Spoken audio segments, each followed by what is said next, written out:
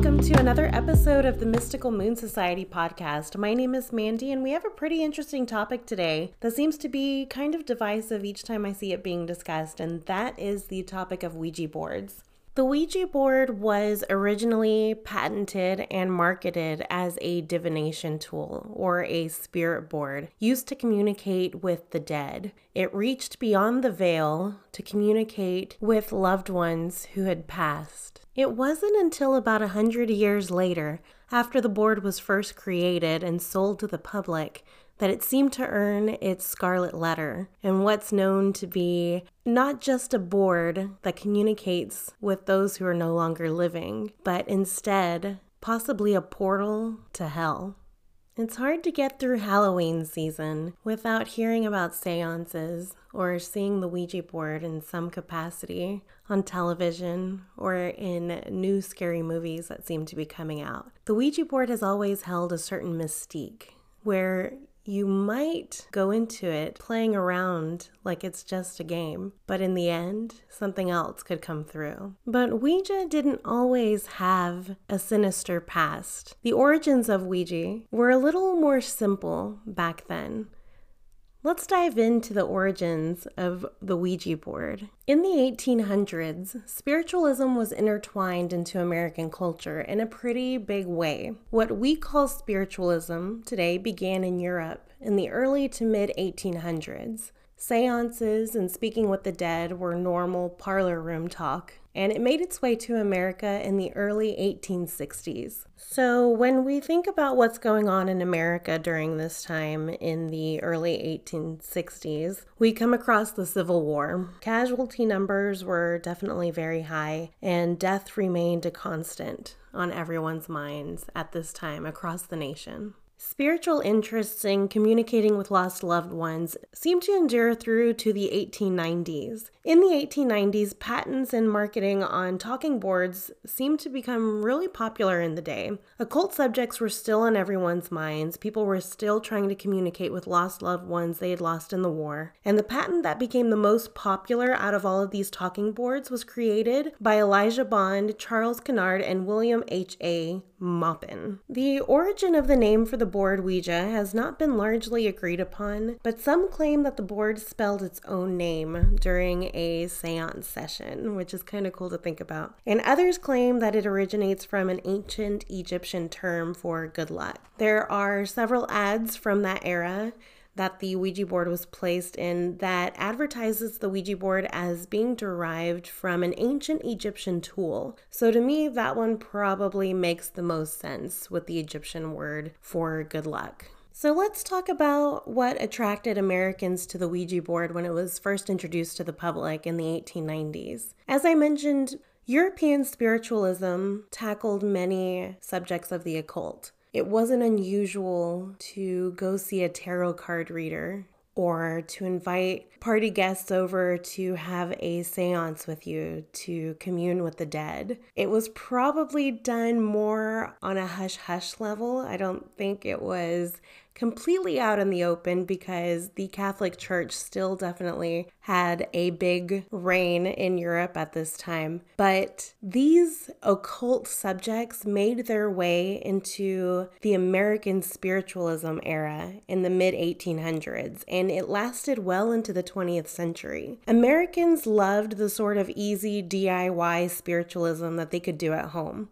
As we mentioned earlier, normal parlor room talk during these times did consist of occult topics like divination. So seances were routinely held, men and women both participated, and connecting to loved ones they lost tragically in the war was attractive to many Americans at the time. Many don't know this, but Mary Todd Lincoln, Abraham Lincoln's wife, was considered a spiritualist. She even conducted her own seance in April of 1863 in the Crimson Room of the White House. That just kind of illustrates how big spiritualism was during this time in American history. It embedded itself into our culture, and thus the Ouija board was created. Along with the Ouija board, American spiritualists used other forms to communicate with the dead. Previous to the Ouija board, things like seances, automatic writing, mediumship, and other similar activities were thought to help us go beyond the veil and reach out to those that were in the spirit world. Ouija soon became very popular over these methods, however, because it was definitely easier. It allowed you to bypass having a bona fide medium at the table with you, and the larger wooden planchettes that were originally used with wheels on the bottom to do automatic writing were eliminated, and a smaller planchette was used for the Ouija instead. The smaller planchette that came with the commercialized board originally sold for $1.50. And it has continued to be a recognizable icon in American occult culture, even to present times.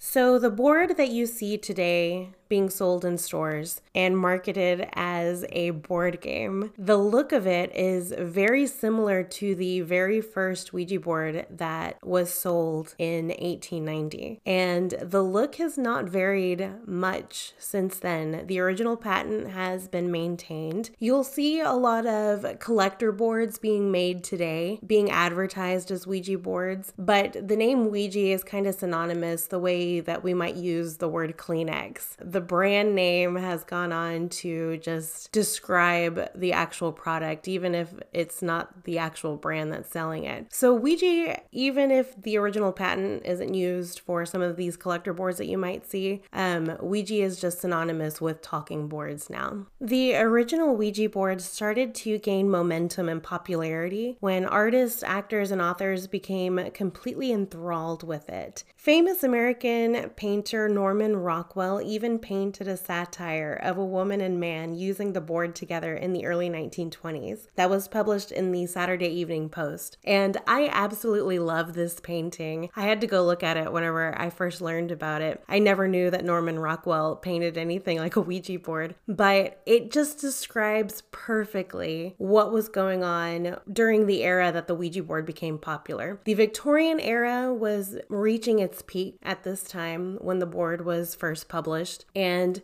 what better excuse to get the girl of your dreams that you're not really allowed to be alone with anywhere or talk to alone during the Victorian era when everything was extremely popular, but a good excuse to get close to the person that you like was to request a Ouija board session. And in this Norman Rockwell painting, it's just perfect because it's a young girl and young guy, and they have their knees completely together, kind of flirtatiously, and the board is set right across their laps, and their hands are touching on the planchette. And it just goes to show that the Ouija board wasn't considered this evil, sinister thing at the time. It was just kind of a parlor game. It still had that occult mystique to it, but it had more of an innocent flair than it does today.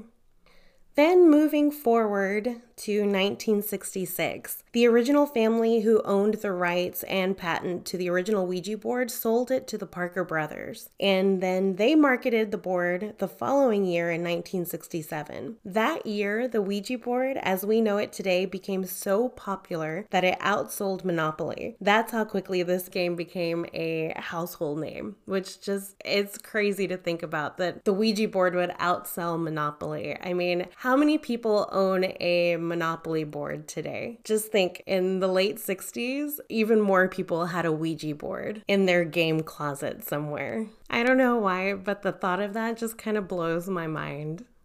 So during the late 1960s, we've now reached the Woodstock era in American culture, and we see a rise in spiritualism again during this time in this country.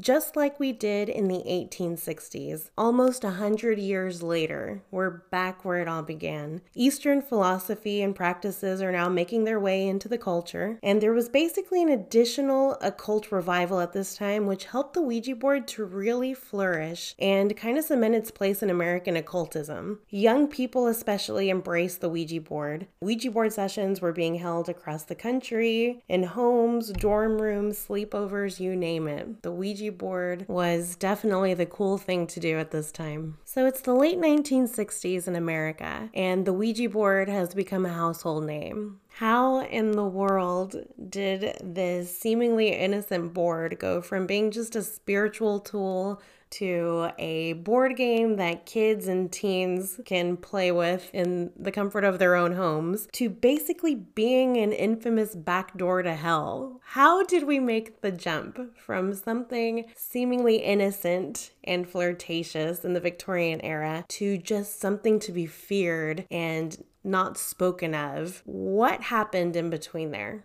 Well, it wasn't until the 20th century that the Catholic Church and even the horror movie industry rebranded the game as a doorway to the demonic. In 1919, Pope Pius X commissioned a book warning American Catholics about the Ouija board titled The New Black Magic and the Truth About the Ouija Board. Despite warnings from the church, sales of the board still soared, peaking in the 1960s. Even though the Catholic Church condemned the Ouija board in the early 1900s, it really didn't earn its sinister reputation until 1971, when Blatty's novel, which was soon turned into a movie known as The Exorcist, you may have heard of it, that the Ouija board really cemented itself into people's imaginations as scary, horrific, or even a portal to bringing in souls that were damned or even demons. William Peter Blatty originally wrote The Exorcist based on an actual account of a young boy who had been introduced to a Ouija board by his spiritual aunt, and claims are that he became possessed shortly after his aunt died. The author took this story, basically ran with it, and filled in the gaps himself. So once Hollywood decided to take hold of this story, the Ouija board would never be seen the same way again. This resulted in a widespread national obsession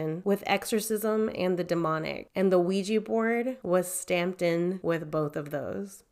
So there we have it. The Ouija board we know today never began with some dark and sinister past. It was born out of a movement that was always meant to just connect us to the ethereal world and our lost loved ones beyond the veil. It then evolved into a flirtatious parlor game and eventually found its way back to its occult and spiritualist origins, but it was ultimately no match when it was faced with scrutiny by the Catholic Church and later turned into a portal to hell by script writers in Hollywood.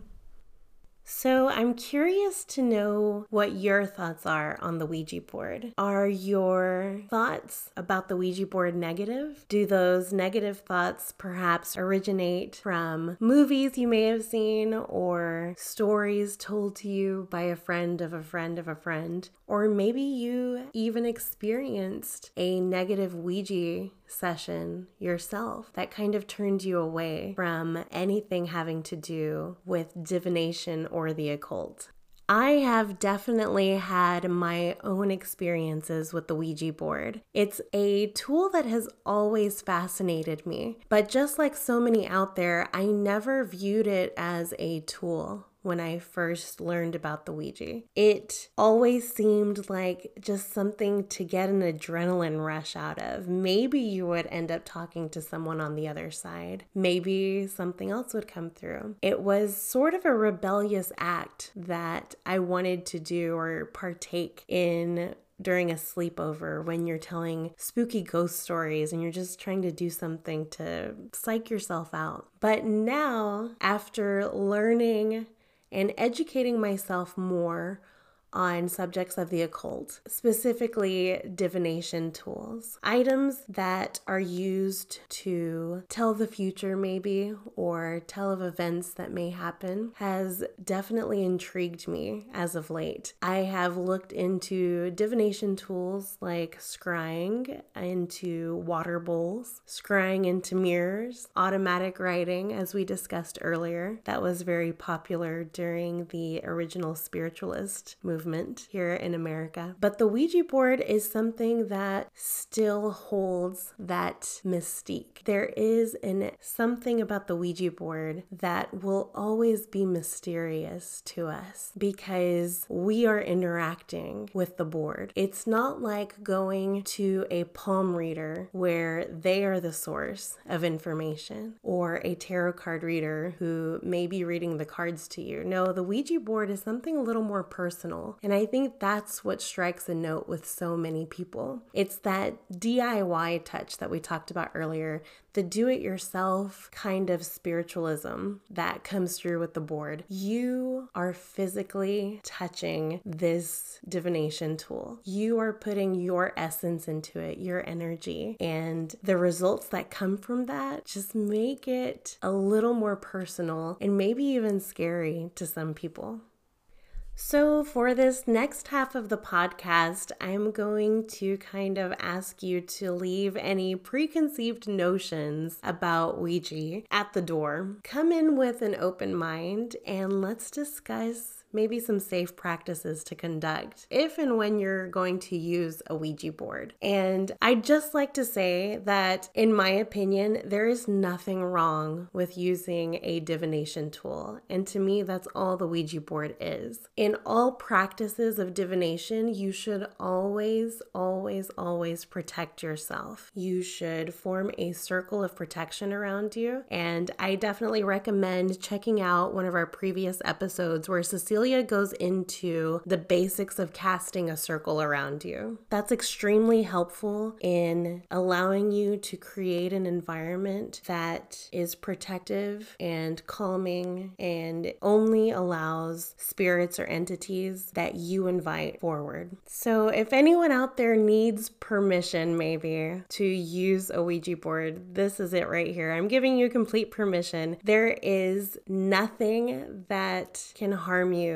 if you don't allow it. And that goes for every area in your life. The board is all about intention, which any kind of magical life you lead is all about intention. And I talk a lot about the law of attraction, and it's no different here. The board doesn't have to be something dark and scary and spooky. Can it let in things that may try to scare you, to try to get that adrenaline rush going? Yeah. Is it a complete portal to hell? No, I don't think so. But like I asked before, leave those preconceived opinions, those notions behind, and let's move forward into a safe way to use the Ouija board. So my number one rule, above all, when using the board or any kind of divination tool, is to be respectful. If you have used a Ouija board before, maybe it was at a sleepover or at a girls' night or anything like that, if you think about those times when something kind of spooky or scary happened that made you want to put the board away, I'm just going to ask, did you set the intention that you were only going to allow good and peaceful things to come through, good peaceful messages for you? Or did you just leave it open? Or in the back of your mind, were you thinking, I hope something really scary happens tonight that I can tell about later? If something like that was going through you or anyone else's mind, that probably set the stage to allow trickster spirits to come through, and things could happen like TVs turning on or maybe knocks are being heard, things like that. And it doesn't mean that you're going to become possessed or you let something completely dark in that you can't get rid of. No, but you probably did let in a trickster spirit that was playing a joke on you. So just be mindful of that as you're moving forward. It's totally okay to use a spirit board as long as a respectful boundary is placed by you and with the spirit world. So let's get into the basics of using the Ouija board. So first off, we talked about having a respectful area set. Number one, I'm going to say, is to set that mood, the ambiance. Darkness is common for use in spiritual work for a reason, because many believe it's when the veil is thinnest, and it makes communication with the spirit world even easier. It kind of eliminates that spiritual veil between us and them. Second on the list of using your Ouija board is be sure to light your candles. I love to make a very well lit area in the darkness for myself. For me, lighting a candle has always signified communing with my spirit guides, with my angels, with my loved ones on the other side. It's all about prayer to me, and intention is definitely being set anytime I have candles around me. Next, I would reiterate to cast a protective circle. And like I mentioned before, go ahead and go listen to that podcast episode that we have that details everything in there for you. Next on the list is to lightly place your fingers on the planchette. Once you have cast your circle and you are in a good state of mind, you're calm, you have told which spirits you're wanting to communicate with, and you have your fingers on the planchette, allow the board to just kind of warm up with your energy. It's common that the planchette may not move for the first few minutes, but just let your energy sink in with the energy of the board. Visualize who you want to speak with, and remember that you are always in control, always. If you ever feel uncomfortable during a session, just go ahead and stop. Say goodbye on the board. There's a place on the board that spells out goodbye. Make sure to place your planchette over the words goodbye. I like to do it 1 to 3 times just to make sure I've definitely closed anything that I've opened. I stop and I take a little break, and I'm totally good to try later. One thing I do want to caution about a Ouija board session is never go into a spirit board session thinking it's just a game. Sure, Parker Brothers wants to sell it to ages 8 and up, but I would never allow any kids to use any form of divination tool or spiritual tool when they aren't versed on how to first protect themselves or anything like that. So I don't agree with the board being marketed as a game. I don't think it's a game. I think it's a tool that we can definitely use, but to be respectful always of the board and make sure that the spirits you are conversing with are also respectful of you and your boundaries. If you encounter something that seems to be okay at first, but then you start seeing maybe swear words are being spelled, that's not very love and light. So I kind of guide that away. I tell them, no, I'm not going to be conversing with anyone that's like that. Please get out of my circle. You are not allowed here. And I will just end the session at that point. But usually my sessions are pretty good now that I follow these kind of spiritual rules now, anytime I'm using any kind of divination tool. And I use these rules anytime I'm scrying, anytime I'm doing automatic writing, anytime I allow myself to be kind of an open vessel to the spirit world, whether it's through mediumship or anything like that. I always make sure to set my boundaries, be respectful, and make sure that I'm respected in turn. And that's just rules for life in general, pretty common sense. And last but not least, my last spiritual rule, I guess if you want to call it, for using the Ouija board is just loosen up. It's okay to enjoy yourself in using these boards as long as you're respectful and you take the proper precautions and you're taking care of yourself and those around you. It's okay to have fun with this. It's okay to talk to the spirit world. They're around us all the time. They want to talk with us. They want to let us know that they're here, that they watch us, that they aren't up above in this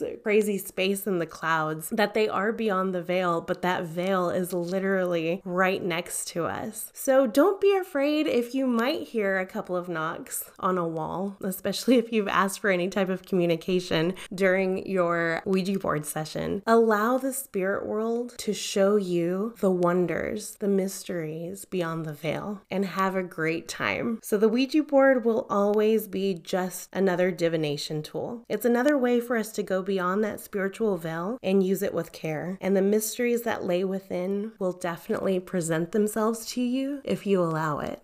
So that's all we have for today. Thank you so much for joining me here and talking about the origins and myths behind the Ouija board. We look forward to seeing you guys here again next week. And if you could do us a big favor, if you're listening to us today on YouTube, go ahead and hit that subscribe button. You can even click that notification bell and it'll let you know when we post another one of these podcast episodes up. And we just want to say thank you again for all the kind words and support that we've received. But before I go, I just wanted to say that I would love to hear about any Ouija board sessions that you have had, whether it was growing up to present day, and how using the board affected you. And if you would be willing to use the board today with any of these tips that we've mentioned here. Let me know below in the comments, or you can head over to our Instagram or Facebook pages under the Mystical Moon Society and let us know over there. This is definitely a topic that I could talk about forever. But we hope you have a great week. Happy Halloween. Stay safe out there, you guys, and we will talk to you soon.